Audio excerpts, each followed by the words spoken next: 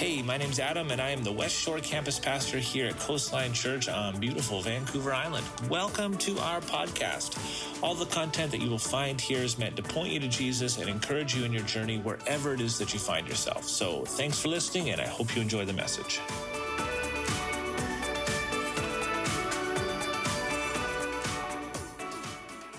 I just want to thank you for being with us. My name's Adam. I'm your West Shore campus pastor, along with Shandy, my beautiful wife, who I'm so thankful for. If you have your Bibles, turn with me to Acts chapter 25, or Acts chapter 26. And we've been walking through Acts. If you're here with us last week, Pastor Chris spoke to us from the book of Acts. We've been walking through Acts. Acts is almost done. Only a couple more weeks of Acts left for us. But I do want to highlight Acts chapter 26. There's an interesting portion of Scripture here. Here we have Paul. He's pleading his case before King Agrippa. He's sharing his story. He shares his testimony of all things. And what's fascinating about this particular chapter is we hear Paul's testimony for the third time. He shared it back in Acts chapter 9. We hear the story of Ananias. I spoke it right here on the stage a few months ago. In Acts chapter 22, he shares his same story again. And here again in Acts chapter 26, Paul shares a story about how he met Jesus and came to faith. And before we even jump into our text this morning, there's something that we can glean from that. You see, your story isn't just meant to be told once. Like your story isn't just meant to be held inside. But people are impacted when they get to hear your story. When they get to practically and tangibly hear how your life was transformed by Jesus. See, one thing that we have in common across this whole country is the fact that people all across this nation of ours, I would say North America, this is a big issue right now. People don't seem to see any value in the local church anymore. Ironically, even Christians are having a hard time seeing value in the local church.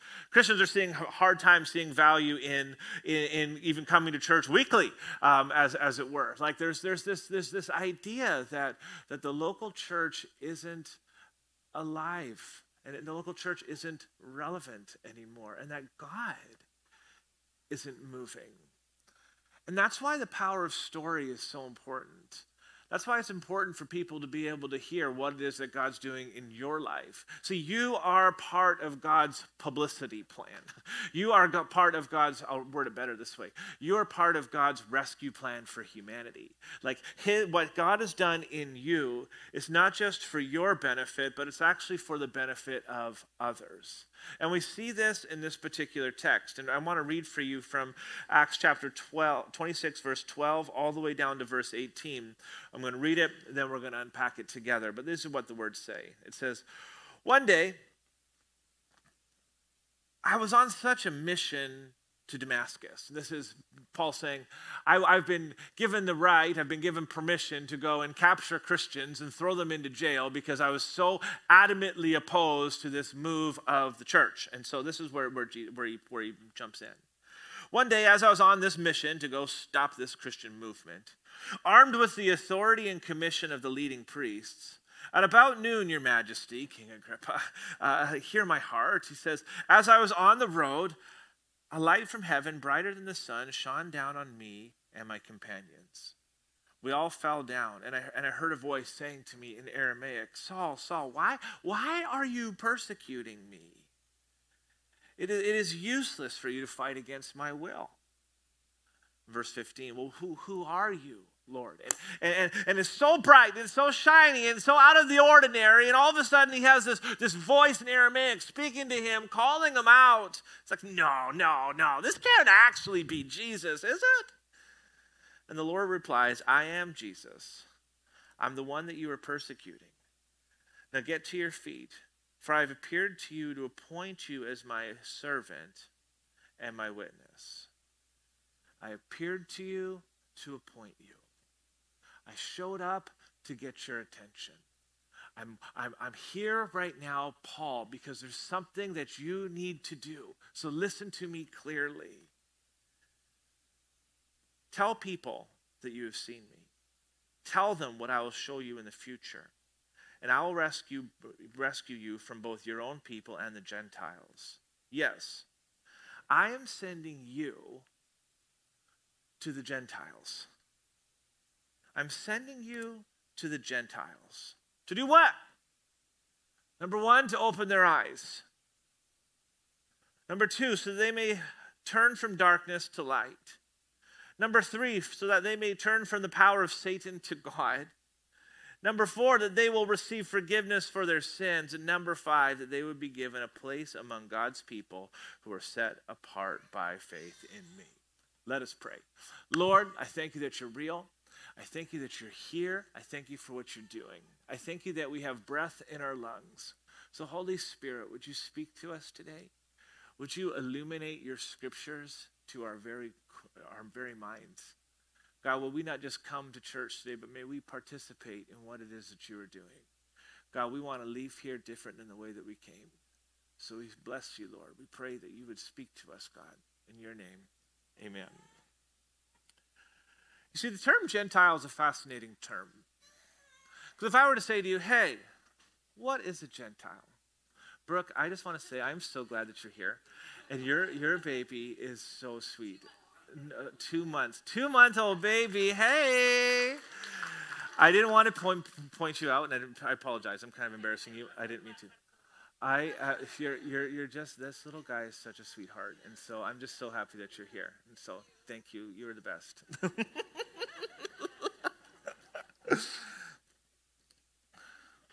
Anybody else want to get up and leave? Just kidding.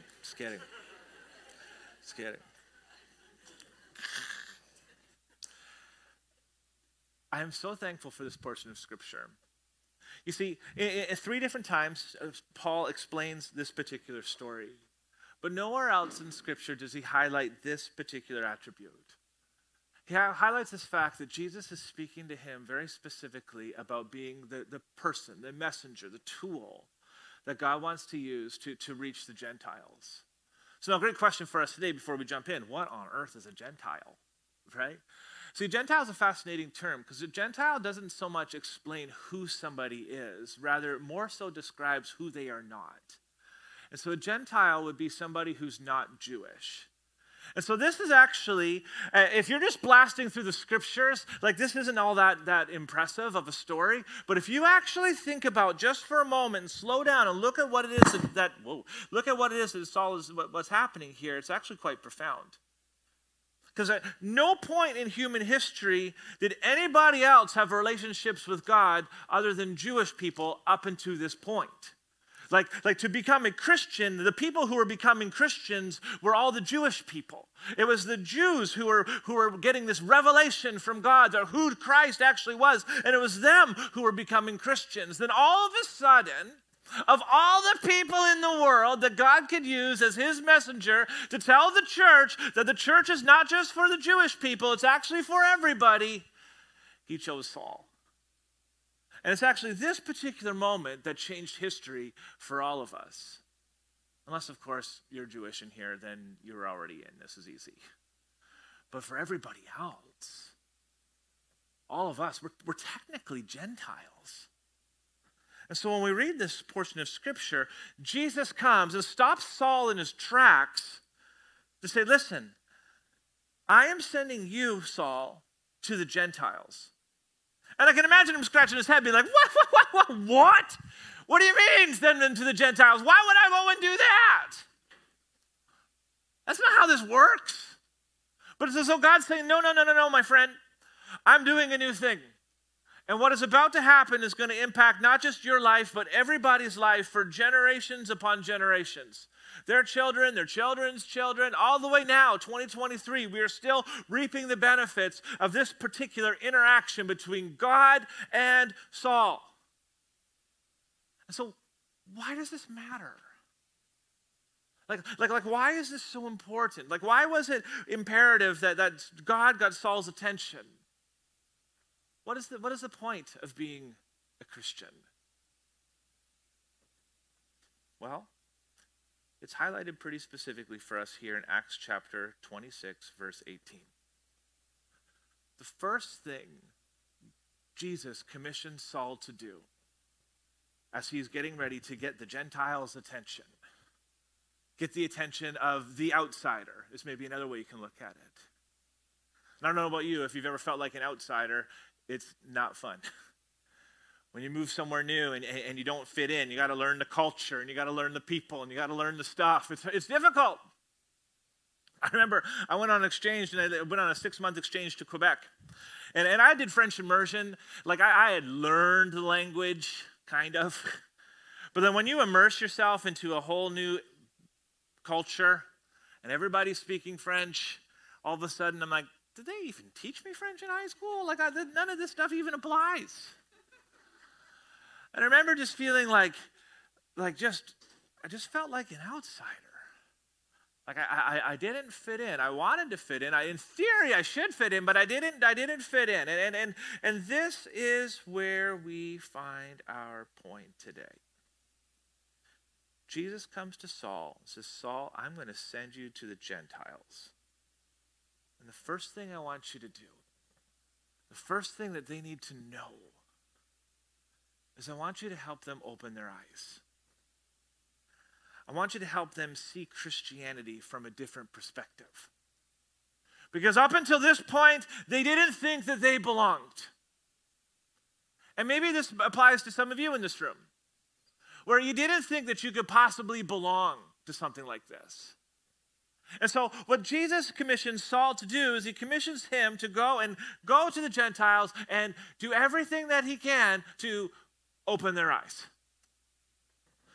I love Luke chapter 11. In Luke chapter 11, it says these words. Luke chapter 11, verse 33. It says, no one lights a lamp and then hides it or puts it under a basket. And if you think of Christianity, nobody takes Christianity and goes to apply it and then blocks off who can come in and who can come out. That doesn't make sense. It says, instead a lamp is placed on a stand where it can shine, or the light can be seen for all who enter the house. And it speaks to this idea where Jesus is like at its fundamental core, like light is supposed to be seen and it's supposed to be visible. And Christianity is supposed to be seen and visible. And what Jesus is saying to Saul is saying, Saul, I need you to open people's eyes. I need you to help the outsiders see that Christianity applies to them. I need you to help them see from a different perspective.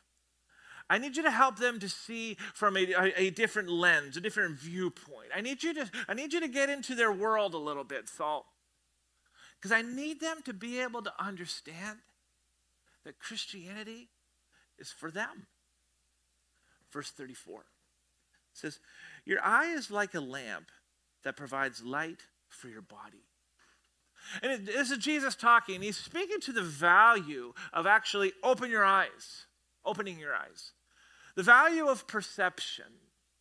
And he speaks to this idea that when it comes to the darkness that's inside your heart, when it comes to the confusion, the heaviness, the weight that a person carries, Jesus is saying, it's actually your eyes. It's actually these lenses, the way you see the world, your perspective that provides light for the rest of your body. Your ability to see is extraordinarily important. It says, when your eye is healthy, your whole body is filled with light. But when it is unhealthy, your whole body is full of darkness. And so Jesus is saying to Saul, he's like, Saul, this is what I need you to get into your head, and this is what I need you to get into the church's heart. The outsider needs to understand that Christianity is for them. And it's actually our eyes, the way we see the world, the way we see God, the way we see ourselves, that informs how we feel about ourselves, how we feel about God, how we process these types of things. Verse 35, I love this particular verse. It says, make sure that the light you think you have is not actually darkness. That's powerful. Especially in this particular time that we live in. Maybe we find what we would call light, or what we would call our value, or our strength. Maybe it's in a relationship that we have. Maybe it's in a particular ideology that we've created. Or maybe it's in our success or our career or our stuff. And what Jesus is saying here is he's getting to a deeper issue. And he's saying, listen, make sure that the light that you think you have isn't actually darkness. Because how discouraging would that be? This whole idea of Jesus saying to Saul, Saul, the first thing I want you to do when it comes to the Gentiles, I want you to help open their eyes. Because they need to be able to see. They need to be able to feel. They need to be able to know that one, they have a place at the table, but two, that God is in fact real and is for them. Verse 36, if you are filled with light with no dark corners, then your whole life will be radiant as though a floodlight were filling you with light. And it speaks to this idea. If the eye truly is the lamp to our body, the lamp to our insides, the light of who we are inside and out, we've got to open our eyes. The way we see the world is extraordinarily important. And this is where Jesus starts with Saul. So he continues. He says, I'm sending you to the Gentiles to open their eyes. Number 2, so they may turn from darkness to light. So number 1, he wants to help them see Christianity from a different perspective. Because up until this point, they didn't think that they had a place at the table. But the other thing that's extraordinarily important for the Gentile to understand, or the outsider to understand, is that God wants you to be able to see life with clarity and with confidence, to approach Christianity with clarity and confidence, to look at who you are and how you were made and your purpose on this earth with clarity and confidence. In Psalm chapter 18, verse 28, it says, you light a lamp for me. This is what the psalmist is saying. He says, the Lord my God lights up my darkness. You see, our relationship with Jesus is the way that our life gets illuminated. It says that it is the Lord our God who lights up our darkness. You see, it's important that we also understand that light is not synonymous with good, and darkness is not synonymous with bad. When things are dark, what happens is they're unclear. When things are dark, things are uncertain. When things are dark, things are hard to discern. When things are dark, things are unknown. And so what Jesus is saying to Saul is he's saying, there is an entire people group out there who are trying to figure out who they are, trying to figure out why they're here, trying to figure out what their purpose is in life. And in essence, they're walking in darkness. And Saul, what I need you to do is I need you to help the Gentiles, I need you to help the outsiders see that I've got a plan for them. I need you to help them move from darkness to light. You can't just decide to be light. It's the Lord my God who lights up our darkness. And then he continues. So I'm sending you, Saul, to reach the Gentiles. I'm sending you to open their eyes. And I'm sending you to help them move from darkness to light. And to move from the power of Satan to the power of God. In other words, he's saying, Saul, this is what's extraordinarily important for you to understand. I need you to help these people find freedom and wholeness. Christianity applies to them. Christianity is applicable to them. Christianity is for them too. We look at Matthew chapter 12. In essence, Jesus is in this particular chapter, it's as though he's saying, let me simplify Christianity for you. And in Matthew chapter 12, verse 33, it says these words. It says, a tree is identified by its fruit. If a tree is good, its fruit will be good. If a tree is bad, its fruit will be bad. There's a cause and effect kind of relationship there. If a tree is sad, the fruit will be sad. If the tree is angry, the fruit will be angry. If the tree is excited, the fruit will be excited. Okay, like it's one in and one out. Like they go 2, 1 + 1 = 2. Verse 35. A good person produces good things from the treasury of a good heart. And an evil person produces evil things from the treasury of an evil heart. Okay? For a person to move from the power of Satan to the power of God sounds like a very bold kind of imagery. What's not happening here is Jesus isn't saying, like, look, if you are not a Christian, you worship Satan. That's not what he's saying.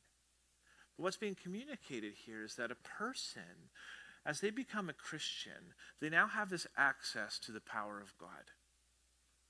And the power of God can do extraordinary things. And the power of God is accessible to the Gentile when they give their lives to Jesus. What Jesus is so desperately wanting Saul to understand, because he wants the whole church to understand this, it's that Christianity isn't just for a particular person at a particular time in a particular season. Christianity is for everybody. Like the table, there is a seat at the table for everyone. This benefits them not just to figure out who they are, but also benefits them in the terms of, like, you're now able to access the power of God. And this is how, this is why Christianity is so compelling.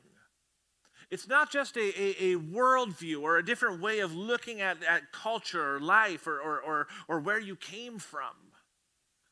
But it's actually a very personal, intimate relationship with a person. And all of a sudden, the power of God becomes accessible. What was once dark is now light. What was once Satan's is now God's. And he paints this just really powerful picture. So it goes on to continue. It says, then they will receive forgiveness of their sins. Saul, you need to understand, not only do I need the Gentiles to see Christianity differently, not only do I need the Gentiles to understand with clarity and confidence who they are and who I am, not only do I want the Gentiles to experience freedom and wholeness, but I also want them to experience the power of the gospel for themselves. I also want them to experience the life-changing, life-transforming power of the cross. I want them to understand that the power of God is for them too. Not just for the religious elite. Not just for somebody else. But it's applicable for them. I always find it interesting, it's easier for me to have faith for somebody else. It's not always as easy to have faith for me. I can have faith that God will heal you or God will provide for you, but to have faith that God will provide for me, that's not always as intuitive and not as easy. I just got back Sunday night, last Sunday, and we had this great idea. As a family, we're going to go on the Cowichan River and do the Cowichan River float. And have you ever done it? We were excited about the idea. We bought our tickets, we started driving there, and all of a sudden our van started sputtering. And all of a sudden our van breaks down in Cumberland. Not Cumberland, that's the wrong place. Millbay. Why did I say Cumberland? It's Millbay. Cobble Hill, that's what I was thinking. Millbay. Breaks down in Millbay. I almost phoned you guys. I almost phoned you for help. So we pull over. My van is not working.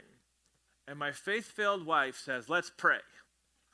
And I think to myself, prayer does not replace oil in a van. Prayer is not going to fix our problems right now, Jesus. But I will go. And I will pray. And so Shandy prays. And we have the kids there. And so I'm like, okay, I got a model prayer in front of my kids. Okay, Shandy, you pray. Let's believe for God to move. Like, I will gladly pray for you that God will help you when you break down. But when I break down, I'm like, God, help me fix this problem right now. Let me do it in my own strength. I got this, all right? And so me and my kids, we happened to break down right beside Rona. I'm like, that's great odds. That's awesome. So I'm like, Anderson, come with me. Let's go get some oil from Rona. We'll fix their vehicle. This will be sweet. We get back, we put the oil in there. Nothing. Car's not fixed. I'm like, oh, it's more than just oil. Great.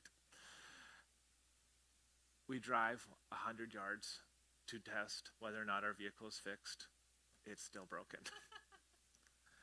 And of all the things that could happen, this man comes by on his motorcycle. Says, you guys got a problem? Says, I'm a mechanic. Can I help you out? I have a shop just down the road. Think your vehicle can make it there? And so we follow this random man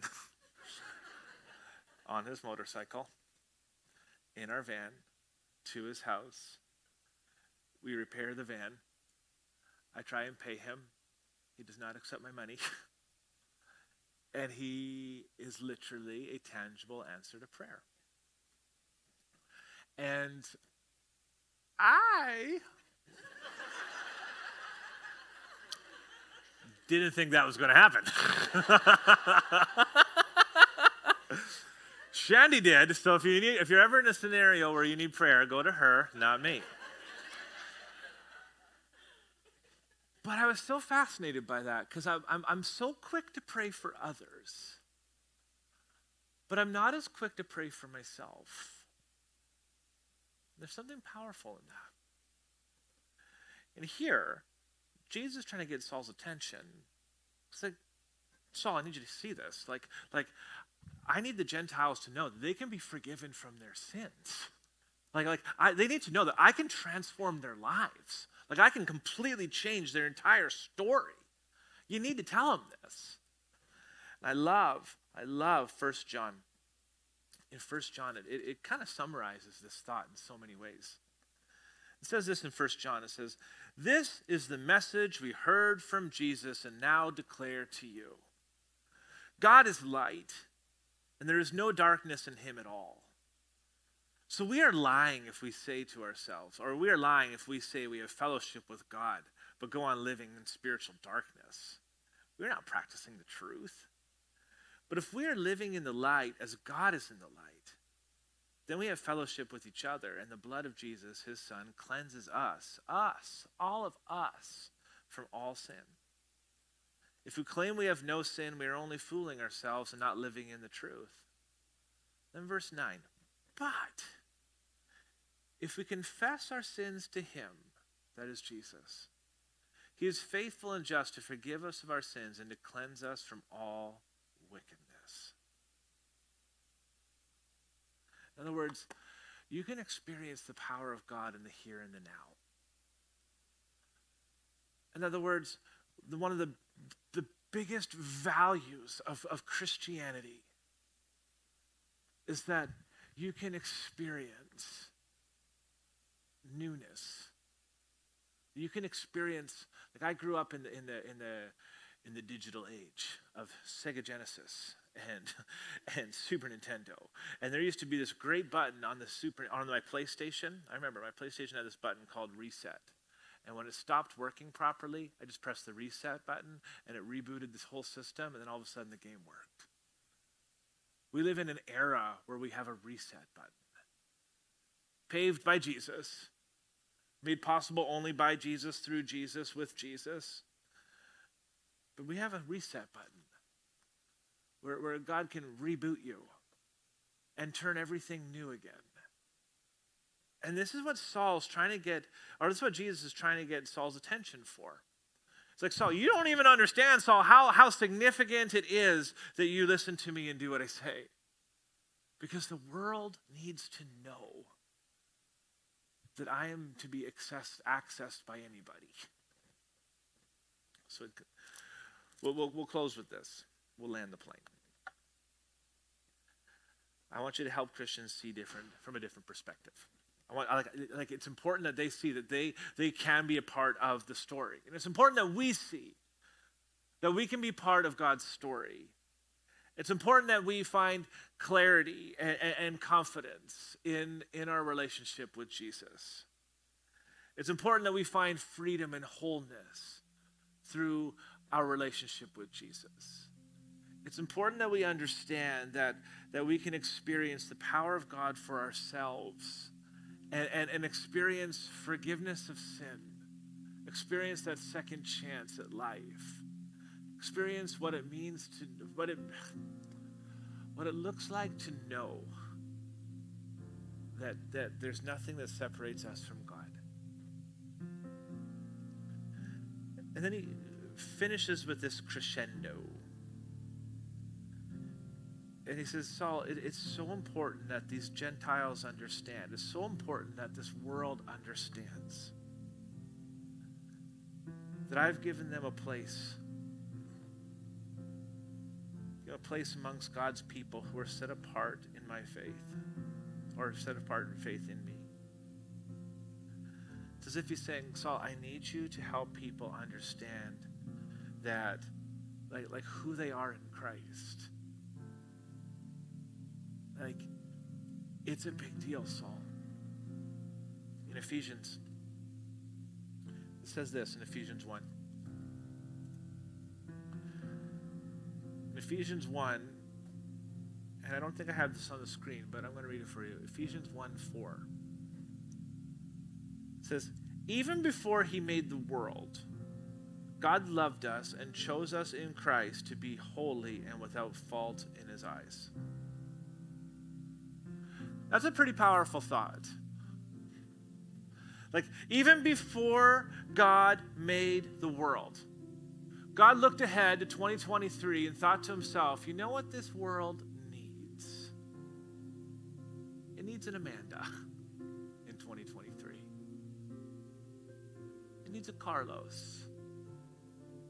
And God sets it up so that we can be here, right now. And it goes to say, I need everyone to hear me this morning.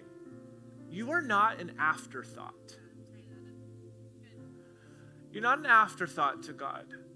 And this is what Jesus is trying to get into Saul's head so that Saul can communicate to the people. People aren't afterthoughts. People aren't like, oh, oops, I didn't even realize you were there. But we were intentionally designed, placed here by God. Verse 5. God decided in advance to adopt us into his own family by bringing us to himself through Jesus Christ. In other words, through Jesus Christ. If we choose to walk with Jesus, everybody has access to God's family. All across this room. You are not an outsider. And in fact, what ends up happening here is Jesus kind of throws the whole thing on its head. Because what he's essentially saying is, he's saying, like, I am creating a table where everybody and anybody can come and sit. But it's actually up to you to choose whether or not you want to come. He's not saying, I am going to decide who is in and who's out. He's saying, it's up to you. I'm available. I'm accessible. I'm here. I'm not going to force myself on anyone. But if you choose, you don't have to be an outsider. You don't have to see yourself as set like apart as someone who doesn't fit in. Like everybody I got space for. This is what he wanted to do, and it gave him great pleasure.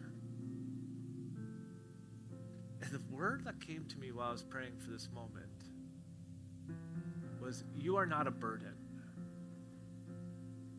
This is what he wanted to do, and it gave him great pleasure. He wanted to adopt people into his family. He wanted you to know who he is. And those three things came to mind. That's what we're going to pray for right now. One, I need you to know that you are not an afterthought. 2, I need you to know that you don't have to see yourself as an outsider any longer.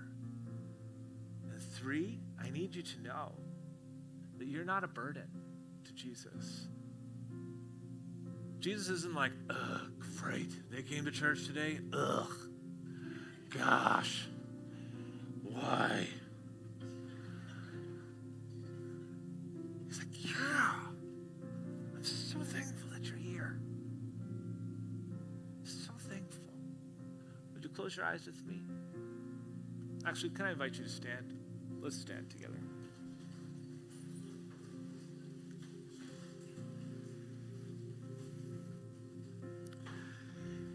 And with every eye closed and every head bowed,